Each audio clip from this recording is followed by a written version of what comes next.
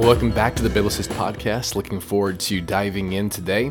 It's unusual. It's like 0 degrees outside right now, but the room that I film these in, with the heat on, has gotten ridiculously warm. So I had to open a window, and it's still really hot in here. But you do what you got to do.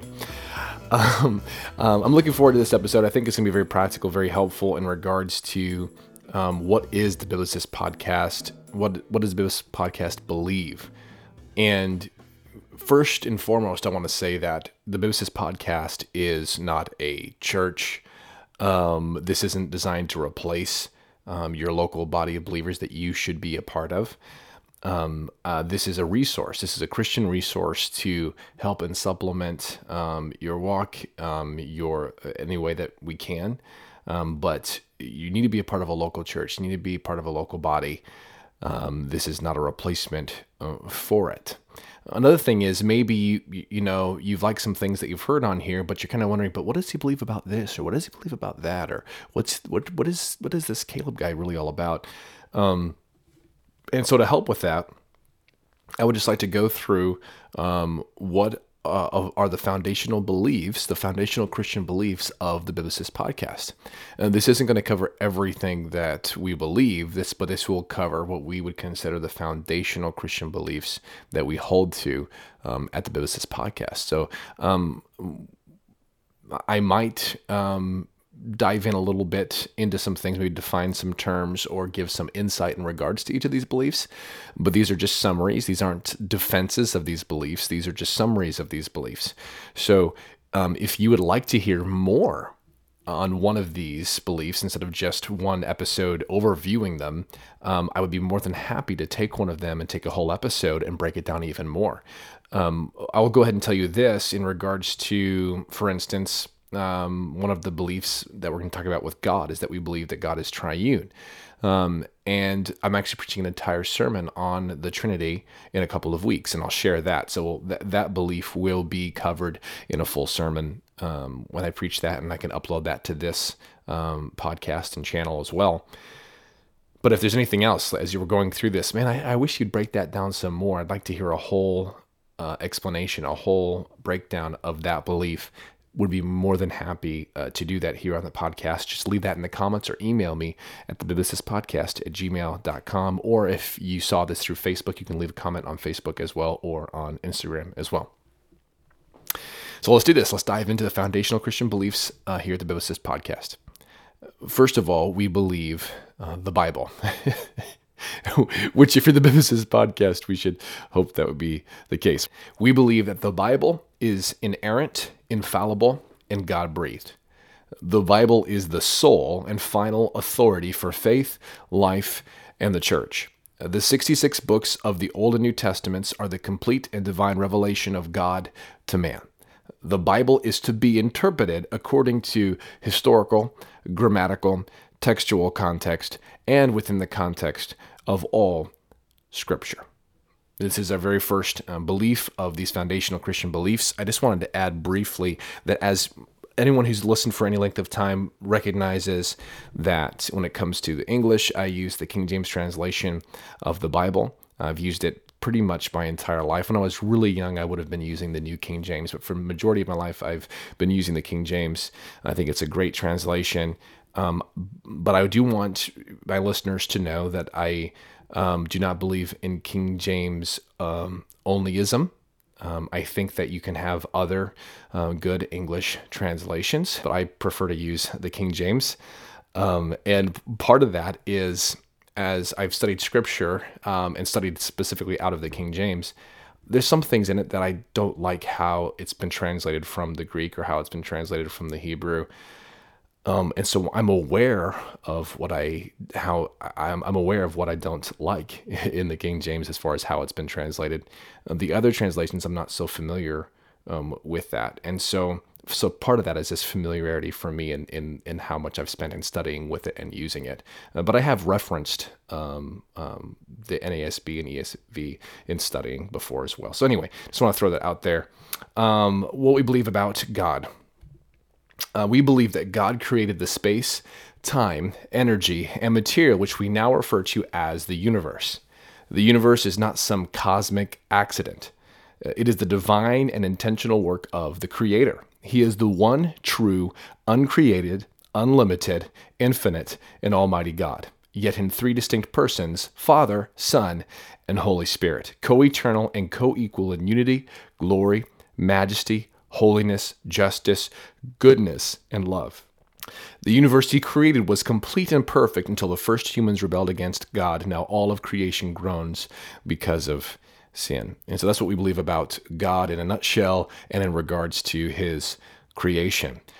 We believe in Jesus. Amen. Like I said, these are very, very practical, very straightforward in our beliefs. We believe that Jesus is God the Son. Jesus became a man without ceasing to be God. He was born of the Virgin Mary and lived a perfect, sinless life in order that he might reveal himself and redeem us.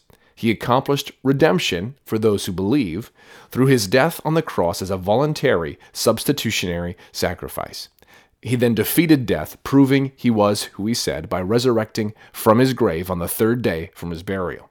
He then met with many people before ascending back into heaven, and he will one day return. He now sits at the right hand of the Father and intercedes on behalf of all believers.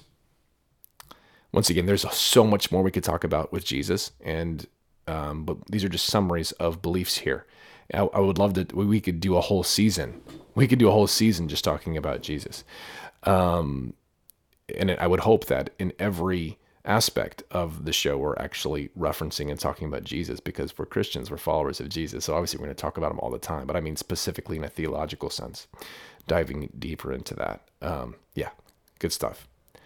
But what about mankind? What about humans? What do we believe about humans? We believe that humans were created in the image and likeness of God and given an eternal living soul with the intention of us having fellowship with him. But that in Adam's sin, the human race fell, inherited a sinful nature, and became alienated from God. Humans are totally depraved and of themselves utterly unable to remedy their lost condition. Every human, although flawed, is uniquely created, has intrinsic value, and is worthy of respect and love from other humans. Every individual is personally responsible before God for their beliefs and actions.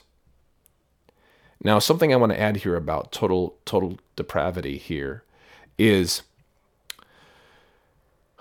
this is a really important point, something I had recently heard. There's a misconception sometimes of but people do good things. Well, yes, within society, we understand that people do what we would classify as good things within humanity that aren't believers.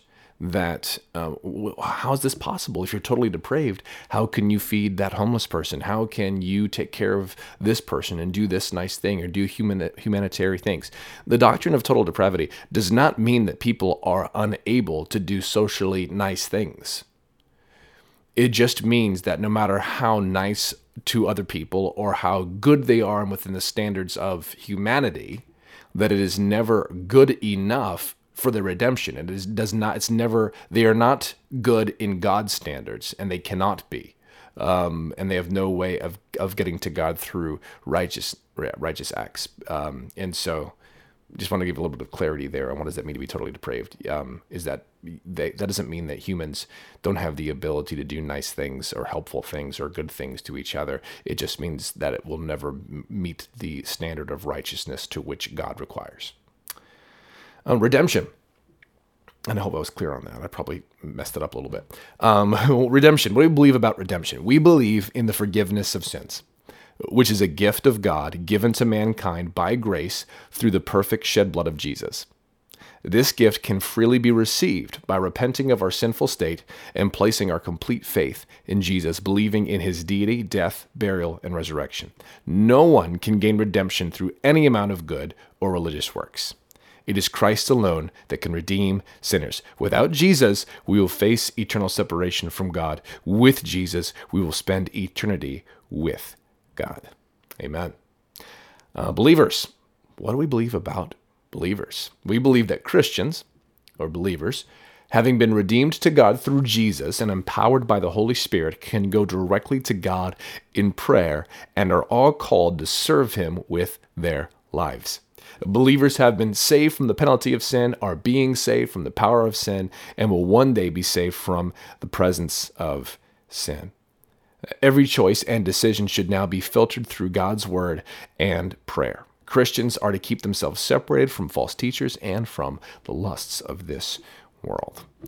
We as believers, I'm going to add this, I just want to say that we as believers, we are continually being sanctified. And as much as we have been saved by Jesus, we're continually being saved by him. We are being transformed by him. And I thank God for his continual work in our lives. When it feels like we have stumbled and we have failed and things don't seem to be going the way that we think they should in our Christian walk, God doesn't stop working on us because he is faithful.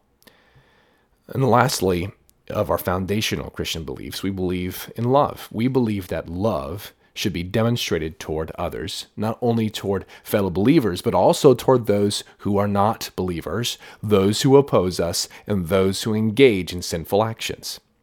We are to deal with those who oppose us graciously, gently, patiently, and humbly. God forbids the stirring up of strife, the taking of revenge, or the threat or use of violence as a means of resolving personal conflict or obtaining personal justice. Although God commands us to abhor sinful actions, we are to love and pray for any person who engages in such sinful actions. And this would be the conclusion of our foundational Christian beliefs. Like I said, we do believe in other things besides these, but this is what we would consider to be foundational to what we believe. And I'm going to hold these verses up here a little bit longer under love. I think this is something that we get wrong quite often. So these are the foundational Christian beliefs of the Biblicist podcast. So these are foundational to everything we talk about, context of things that we talk about. And I think that is all really important. Sometimes we can, for instance, like what we believe about the Bible, sometimes we can make the mistake of I'm going to isolate scripture and just to focus on this 3 paragraphs or this paragraph right here and make this whole doctrinal belief out of it and forget to look at its context correctly. I think it's desperately important that we get the historic context right, the grammatical context right, that we get the textual context right, like within that actual passage, and then the context of all scripture. We have one full narrative of scripture, and we need to make sure that we keep that consistent and are harmonizing all scripture together.